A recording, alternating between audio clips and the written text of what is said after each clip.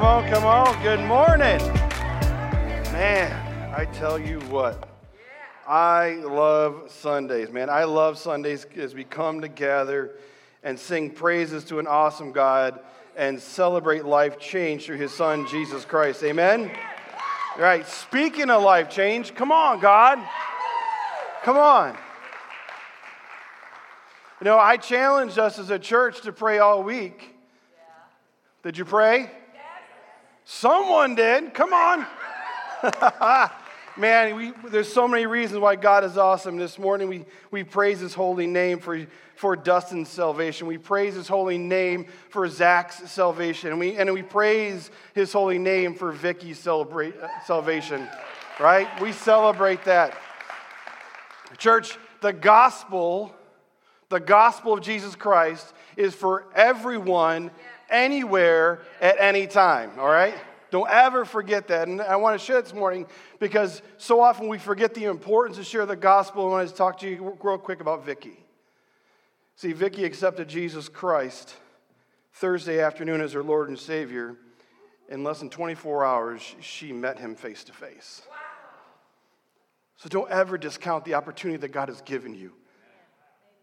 The opportunity that he's given you. She is with her Lord and Savior today, and we praise God for that. God gives you the opportunity to share the message of hope. You take it because you never know what's going to happen. You never know what God's going to do. The gospel is for everyone at any time, anywhere.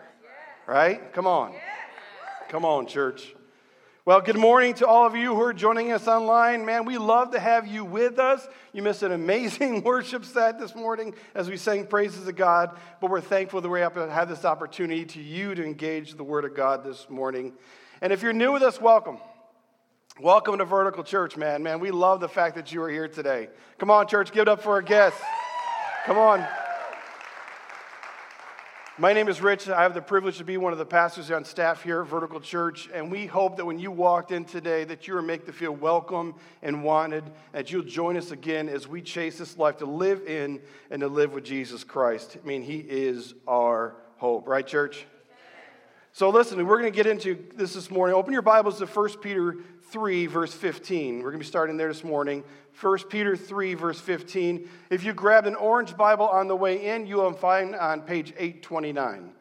829 in the orange Bibles. By the way, if you do not have a Bible and you wanted a Bible and you grabbed the one that came in and you want a Bible, take that. That's our gift to you. That is our gift to you. And if you saw those in there and you wonder what they were for and you want a Bible, grab it on your way out. Take a word of God with you home. We desire for you to have the Word of God in your hands. 1 Peter 3, starting at verse 15. Today we continue our series titled Prepared. Prepared, defending our faith without losing our minds. Defending our faith without losing our minds. Friends, this is what we would call an apologetics series. Apologetics series. Apologetics is a Christian term that means the discipline of defending religious doctrine through systematic discussion. That's what apologetics means. It is a religious term that means the discipline of defending religious doctrine through systematic discussion. And that's what we're doing in this series. It may not be like a normal message series where I start at a verse, walk us through, and show what God's doing. I might be bouncing around today and next week as we walk through this because we're building a defense for the hope that we have in Jesus Christ. Because as followers of Jesus, as many of us experienced, talked about last week, we have run into situations where someone has taken a jab at our faith.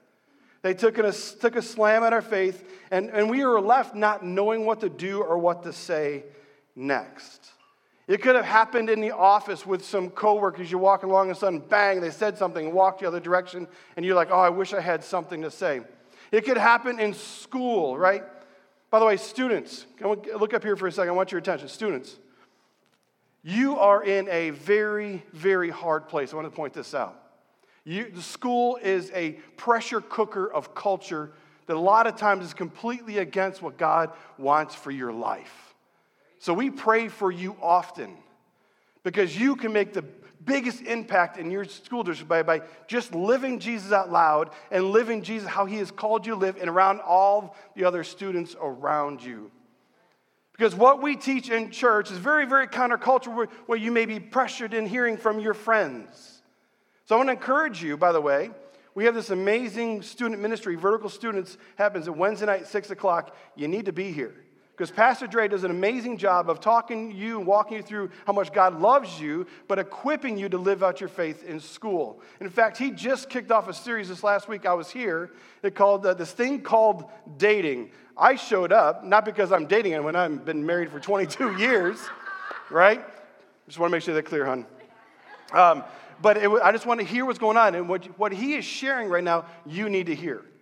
So if you're 6th grade through 12th grade, be here on Wednesday nights and take a listen to what Dre is walking you through.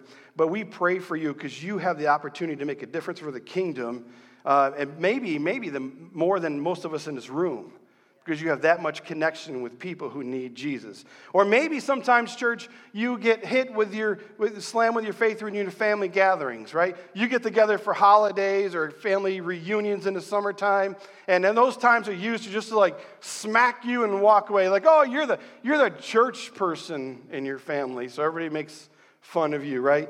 You know, they don't want to usually get into a conversation with us. They just want to hit us and walk away. So what do we do, friends, what do we do and what do we say when there's little time or even little or less interest? You know, you may hear things like, when it comes to this, in these family gatherings, like, you believe in the whole Bible? I mean, come on. The whole Bible? You believe this guy named Noah built a boat? Right? You believe that all these animals came in 2 by 2? Right? You believe this guy Jonah, man, he was swallowed by this fish. I mean, you really believe all that? What about this guy Jesus? You believe in this Jesus? Seriously, you think someone can die and raise from the dead? You believe in all that kind of... This is stuff that we could get hit by other people. So as Christians, as followers of Jesus, we need to be able to defend, to give an answer for the hope that we have. How do we respond when people question our faith? Especially if they pick up the Bible and they start reading it and they get to the book of Revelation and they start reading through it, and to them, it seems like God just burns the entire earth with a smile on his face. I mean, come on. Which reminds me, don't discount today's conversation. Don't tune me out right now. But you do not want to miss next week. You need to be here next week as we walk this idea. If God is a good God, how do we deal with the evil and the pain and the suffering in the world? All right, so next we're going to kick into that next week. God is a good God. How do we deal with the pain and suffering and evil in this world? So let's get back into today. We're not next week. You're going to be here next week, but we're not there now. We're not jumping 7 days. 1 Peter chapter 3, verse 15. This is the foundational verse of the series. You can see it on the screen. But in your hearts, revere Christ as Lord. Always be prepared to give an answer to everyone who asks you to give a reason for the hope that you have. Friends, we don't have to defend the Christian worldview. We don't have to have the answers to everybody's questions they have in the Bible. We don't have to defend other Christians. And let me just tell you, that's a huge relief for me. Because defending other Christians, especially the weird ones, can be very, very tough. And you all know, you laugh because you know there's some weird Christians out there. There might be some in here. Just saying. Our defense is in our hope. And our hope sits in the resurrection of our Lord and Savior Jesus Christ. And last week I gave you a one-liner, a beginning of the whole thing that you can use when you are a victim of hit and run regarding your faith. And here it is on the screen. It says, I believe Jesus died for my sin and rose from the dead. That's it. Rich, what about? No, I believe Jesus died for my sin and rose from the dead. That's it. It's personal. I believe Jesus died for my sin. We talked about you don't want to be sinning like you're a sinner. No. My sin. So whatever they throw at you, your response will be, I believe Jesus died for my sin and rose from the dead. Either that will open opportunities for you to have a conversation about your Lord and Savior, or they're just going to walk away, right? Well, today I want to add to this. I want to add to this one line of the statement that we kicked off last week. I believe Jesus died for my sin and rose from the dead. And then it continues on. Not only because the Bible says so, it is better than that. Not only because the Bible says so, it is better than that. And we're going to specifically talk about today the better than that. The better than that. So what we're going to have a conversation is how do we talk about the Bible when the Bible is a part of the problem?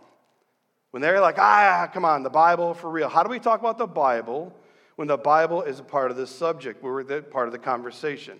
See, as Christians, we believe that this book is the Bible, that is God's word. It is without error. And we believe that it's the word of God given to us. In fact, 2 Timothy 3:16, it says, all scripture is God-breathed.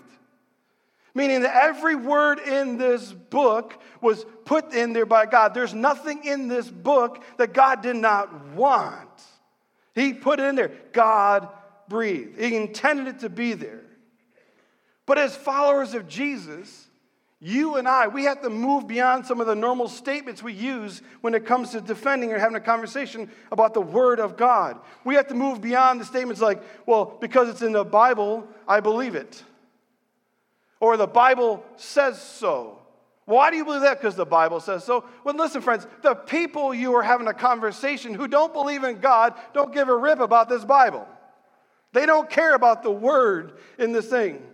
And listen to me. One of my favorite songs is by Maverick City Music. And the song is titled Man of His Word. And there's the phrase in that song goes on and on, and God, it says, that goes on and says, if he said it, I believe it. God's a man of his word. If he says it, I believe it. And I get that. Many of you in this room grew up singing a little dilly, right? It's called the B-I-B-L-E.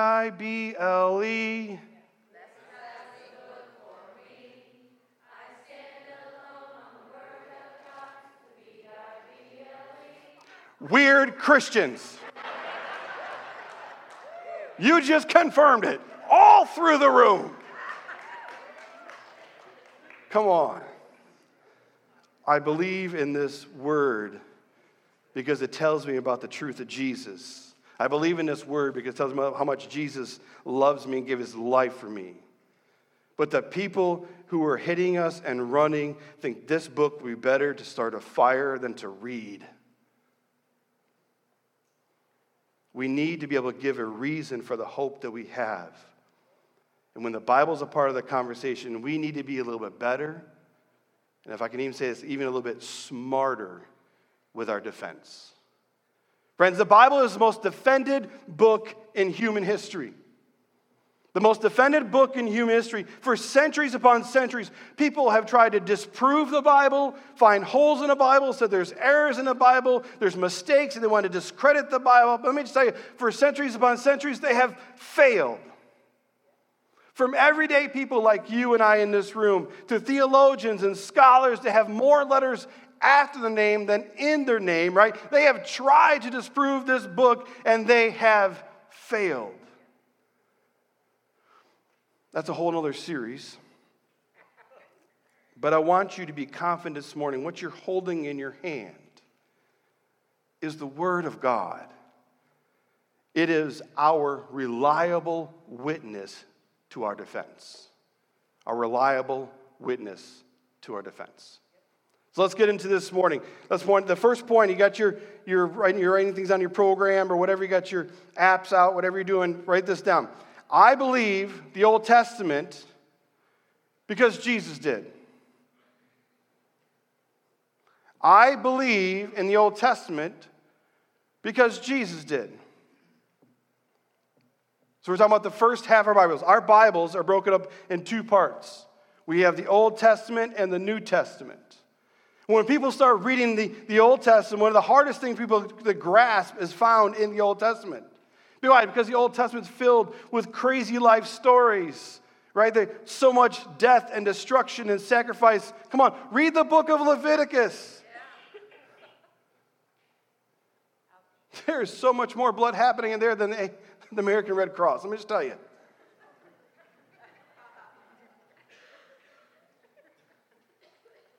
But when we read our Bibles, read your Bibles, church. Read your Bibles. And we get into talking about Jesus, we witness Jesus referring back to the Old Testament a ton. He believed in the Old Testament. And this is a great place for us to start, right? We start in the Old Testament, a lot of foundational truths about God. But we don't want to leave people into the Old Testament. We want to lead people to Jesus, right? It's the faster we get people to Jesus, the better. I mean, that's the whole point of our relationship and connecting people is to lead them to Jesus. So when we talk to people about what we believe, we want to take them where they're at and point them to Jesus. If they're in the Old Testament, let's lead them to Jesus. In fact, I was just talking to Thad Goings, one of our elders, about this last week. And there's a real-life story that takes place in the book of Acts, a real-life example how this guy, Philip, was talking to an Ethiopian eunuch. You can see it on the screen, Acts 8:35. The Ethiopian eunuch was reading the scroll of Isaiah. By the way, that's in the Old Testament. It's in the Old Testament. Isaiah's in the Old Testament. And Philip walks up, starts having a conversation, and look what it says. Then Philip began with a very passage of Scripture in the Old Testament, and they told him the good news about Jesus, New Testament. He brought him to Jesus. So when people question this idea about the miracles of God, the magnificent works of God, or again, the constant battles, the death and destruction and sacrifice, we believe, not because it's in the Bible, we believe because Jesus believed in it. Right? We bring them to Jesus. Now, listen. You guys are a bunch of smart people. I understand this. I'm not going to try. You're like, Rich, come on. You're trying to pull one over on us, right? I mean, this is what you call circular reasoning. You're using the Bible to prove the Bible. That's what you call it as a circular argument. I would say that you are 100% wrong. Why would I say that? It's because of what the Bible is. See, friends, the Bible's not a single book. The Bible's not a single book. It's a book that has a collection of books. 66 books. 39 in the Old Testament, 27 in the New Testament. By the way, parents in the room, your kids right now are over in kids ministry memorizing the books of the Bible. Why? Because they need to know the Bible. They need to understand how it's foundational for their walk with Jesus. So you may be quizzed today. Mom, Dad, can you tell me the first 10 books of your Bible? Don't let me down. It's us. No, I'm just not against kids. They're learning. It's so important, man. You need to catch up with your kids and talk to them about that. 66 books, written by 44 different authors, over a span of 1,500 years, written on 3 different continents with one central theme, to bring glory to God and tell people about Jesus, the Savior. Men who were empowered by the Holy Spirit wrote it down, copied it, and collected and put the ancient manuscripts together. And by the way, friends, the Old Testament was established 400 years before Jesus Christ was even born.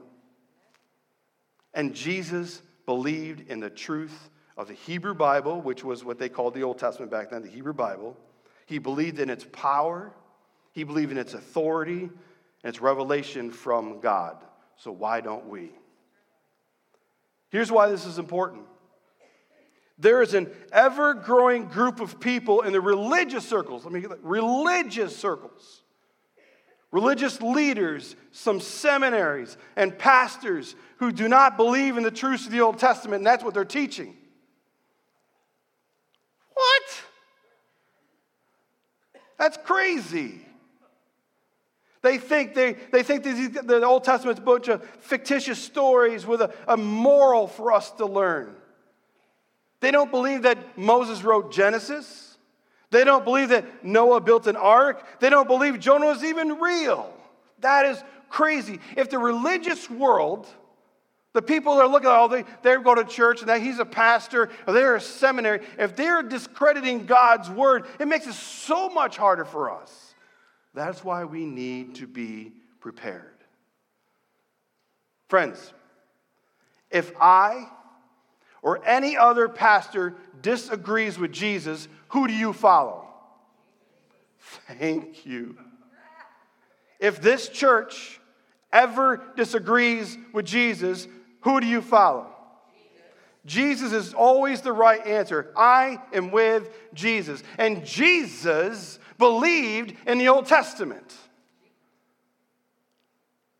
Look at the screen.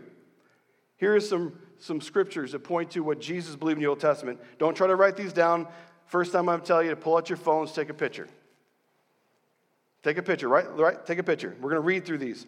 Jesus believed in a literal Adam and Eve. Matthew 19, 4 through 6. Mark 10, 6 through 9. Jesus believed in Noah and the ark, and the flood was a historical event. Matthew 24, 37 through 39. Luke chapter 17, 26 through 27. Jesus believed Jonah and the fish story was a historical event, and as he believed it so much as same as his own resurrection. Matthew 12, verses 38 through 41. He believed in Lot and his wife and the destruction of Sodom and Gomorrah by fire. Luke chapter 16, verses 28 through 32. Jesus believed that God spoke through Moses in a burning bush. Mark 12, verse 26, and that Moses made a brass serpent that healed the Hebrew believers of the poison of snake bites. John 3, verse 14. And the last one, Jesus believed in the story where Cain killed Abel. Matthew 23, verse 35. Friends, Jesus believed in the Old Testament. I believe in the Old Testament because Jesus believes in the Old Testament. You get the point? In fact, Luke chapter 11, 50 through 51, listen to what Jesus says. You're going to love this. Now listen, before we get there, you're going to think that I'm a genius and I shared this with you, but I want to be honest, I stole it from somebody else. Okay, if it's going to be great, you're going to like, oh, Rich stole it. If you think it's lame, I'll tell you who I got it from. You can blame them. Just want to throw it out there. All right? Look at this. Luke 11, verse 15 through 51. It says, therefore, this is Jesus speaking, this generation will be held responsible for the blood of all the prophets that has been shed since the beginning of the world. Verse 51, from the blood of Abel to the blood of Zechariah, who was killed between the altar and the sanctuary. Yes, I tell you, this generation will be held responsible for it all. Now, Jesus was talking about the literal living Abel, who was killed by his brother Cain. Right? And then he was also talking about the prophet Zechariah, which is found in 2 Chronicles chapter 24. He was killed. Isn't that sweet? Rich, you're a genius. No? Well, maybe I need to explain a little bit more. Friends, what we know to be the Old Testament is what is known as the Hebrew Bible. And the Hebrew Bible, when it comes to the Old Testament, the books are not organized as our Old Testament is. In fact, the books are organized differently. So when he's talking about the blood of Abel, he's talking about, I have a Hebrew Bible right here, a Jewish Bible. He's talking about the blood of the blood of Abel in Genesis. And then he's talking about Zechariah in 2 Chronicles. Well, friends, in the Hebrew Bible, the 2 Chronicles is at the end of their Old Testament. In our Bible, our Old Testament right now, it's somewhere in the middle of our Old Testament. So when Jesus is talking about the blood of Abel and the blood of Zechariah, he is confirming the authority of the entire Old Testament.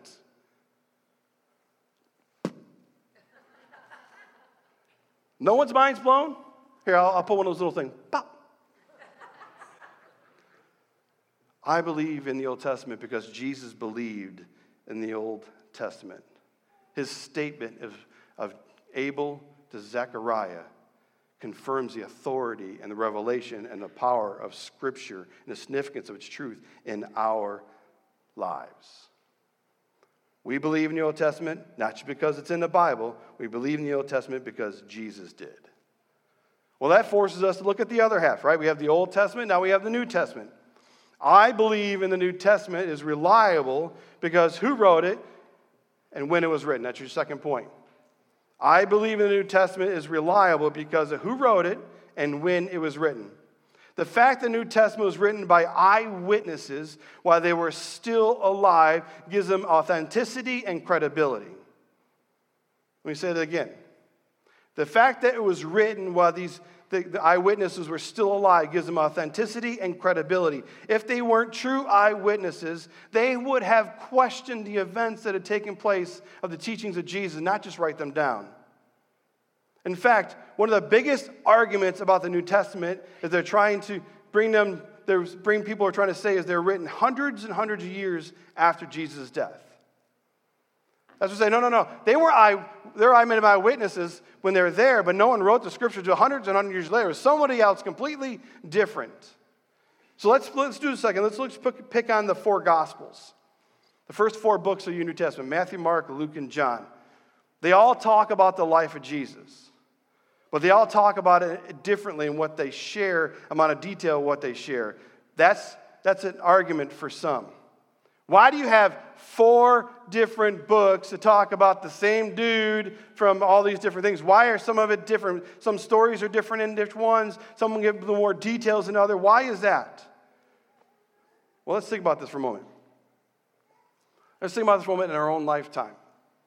When we do something significant that happened in our life and we do it with somebody else. Our point of view may be different than the other person. The amount of details that we share in that story may be different, but the fact that it happened isn't debatable, right? When you did something with your friend, it had an event, what you share and what they share may be the same, but there's some differences in what the details you share. Now, let me get into this. Believe it or not, when I was younger, I was a little mischievous. Just throwing that out there, just in case give you a little something about me. I got in a little trouble. Now, students, before I share this is not a story of approval to what to do, okay? I'm going to share the story of how, when you do this, how I got in trouble. Just want to be really clear about this. Back when I was a teen, I used to sneak out and go to my buddy's house down around the corner in the middle of the night, and we would push his car or his parents' car out of the driveway, and we would just drive around. We actually head to Ithaca, New York, and drive around, have this amazing time. We'd pick up our girlfriends and all sorts of silly stuff, all right? And we'd drive all over around. It was absolutely awesome. I mean, wait, no, it was bad. Bad. Don't ever do it bad, right? But one night, I snuck out. I went down to Paulie's house, who's my friend, and we're out there, and his parents had this jet. It was really good on gas. And so we got in there, we're pushing, and Paul's on the inside, I'm on the outside, and then we're pushing the car. And next thing I know, we hear, Paulie? It was his dad. He was on the porch. He's like, where are you going? So me, being a really good friend, I jumped in the bushes. Whoopsies. Now, that truly happened. But how Paulie and I tell that story may be a little different. I was saving my life while he got in trouble. He was thinking I ditched him, but we still did it. Do you get the idea? Okay. Apply that logic to the New Testament. When we look at these four Gospels, do you think the writers of Jesus' life were sitting around scratching their heads, asking, was Jesus a real person? I mean, come on, was he real? I mean, when we were there with him, I mean, did he really feed those 5,000 people? I mean, what do you have, an easy bake oven? I mean, come on. Did he really die?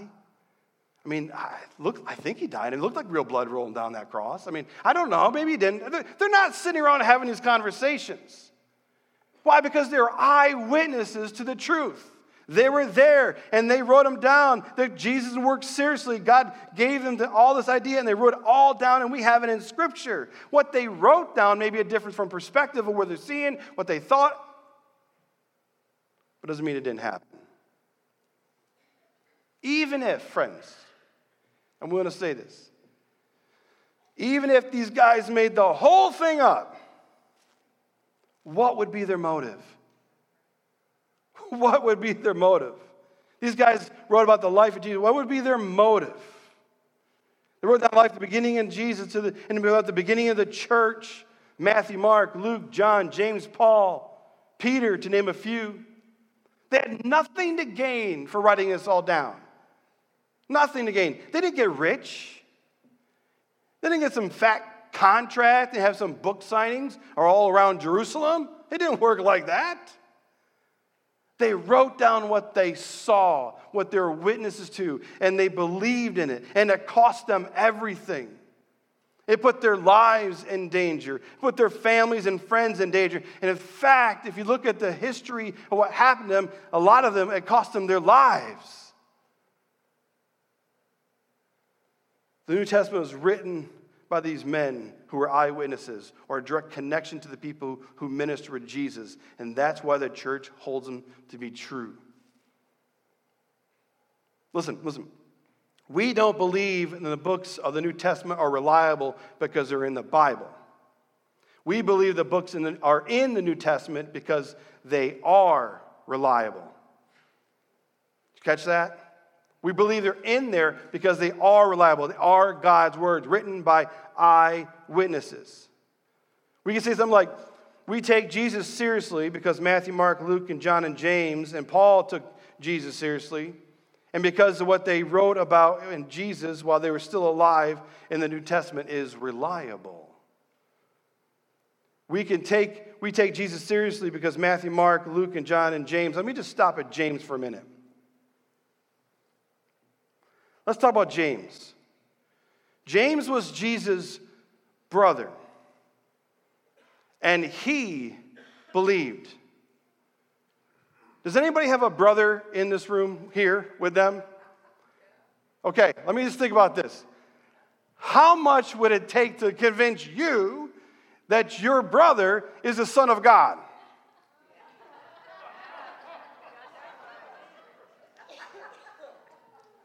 Yeah, my name is Rich and I'm the Son of God. You're like, no. I saw you last night. I saw what you're doing, right? How much would it take for you to believe that your brother is the Son of God? The fact that James was on board, he believed, friends, is game over. Game over. In fact, James went on to be one of the pastors of one of the largest churches of Christianity and one of the most hostile places in Jerusalem where they hated Christians. And he believed in Jesus. He believed his brother was the Son of God. And he wrote the book of, imagine that. I take Jesus seriously because what Matthew said about him, what Mark says about him, what James said about him, what John says about him, what Paul said about him. Unfortunately, what they did is they took all the things that God told them to write down, they wrote it down, they pulled it all together, and it had been preserved because the Bible is absolutely amazing gift from God. We have this New Testament, and it was translated in English because many of us can't read Greek. I can't read Greek anymore. We don't read that language, or it's another foreign language, or German, and we have an English, we can read it. We can believe. Here's your statement. It's on the screen. I believe Jesus died for my sin and rose from the dead. Not only because the Bible says so, it's better than that. I believe because Matthew said so, Mark, Luke, John, James, and Paul said so. And in that phrase, you defended your faith, your hope, and the truth that was revealed to you. Not because the Bible said so. You believe in the Old Testament because Jesus believed in the Old Testament. I believe in the New Testament because eyewitnesses wrote it down. And they all point to Jesus. Everything comes back to Jesus. And that is why I, Rich, have chosen to follow him. So much more effective than saying the Bible says so. Listen, I love Scripture. And I love the Bible. But this is not the foundation of my faith. The foundation of our faith is a single event in time, and that's the foundation of my faith, and that's the resurrection of our Lord Jesus Christ. And we know it to be true because of what Scripture tells us. Whatever you're reading right now, your Bible in your hand, your Bible apps, would you just hold it up? Everybody, take your Bible, hold it up. Hold it up. This is the Bible. This is God's Word. It is your reliable witness for what you believe to be true. That Jesus changes everything. Amen? Let's pray. Father, we thank you. We thank you for your love. We thank you for your mercy and your grace in our lives. God, we thank you for Jesus. We thank you for the lives that are changed. That you called 3 individuals to yourself, Dustin and Zach. But God, you not only called Vicky to yourself, you brought her home to yourself. We praise you for that.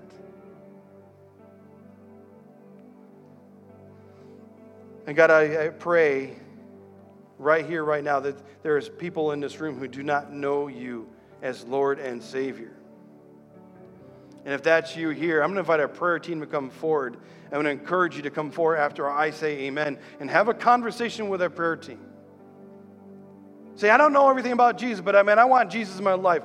Could you help me know what it means to accept him, surrender my life? Could you walk me through it? They would love to do that with you. I've said it many times. It starts with Jesus, Jesus in the middle, ends with Jesus. You need to know him as your Lord and Savior, and I want to encourage you to come forward.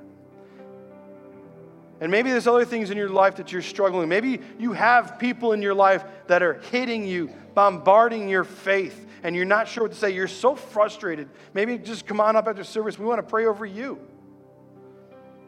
We want to empower you with the hope of Christ, to lift you up, to encourage you, to defend your faith with gentleness and respect. So you can say, I believe Jesus died for my sin and rose from the dead. Whatever it may be. God, we celebrate the 3. We pray for more. Will you call someone to yourself this week? Help us be a light for you in the world of darkness that needs Jesus Christ. Let us be prepared. Let's be ready to give an answer for the hope that we have in Jesus Christ. And it's in his name I pray. Amen. God bless, church. Have an amazing week.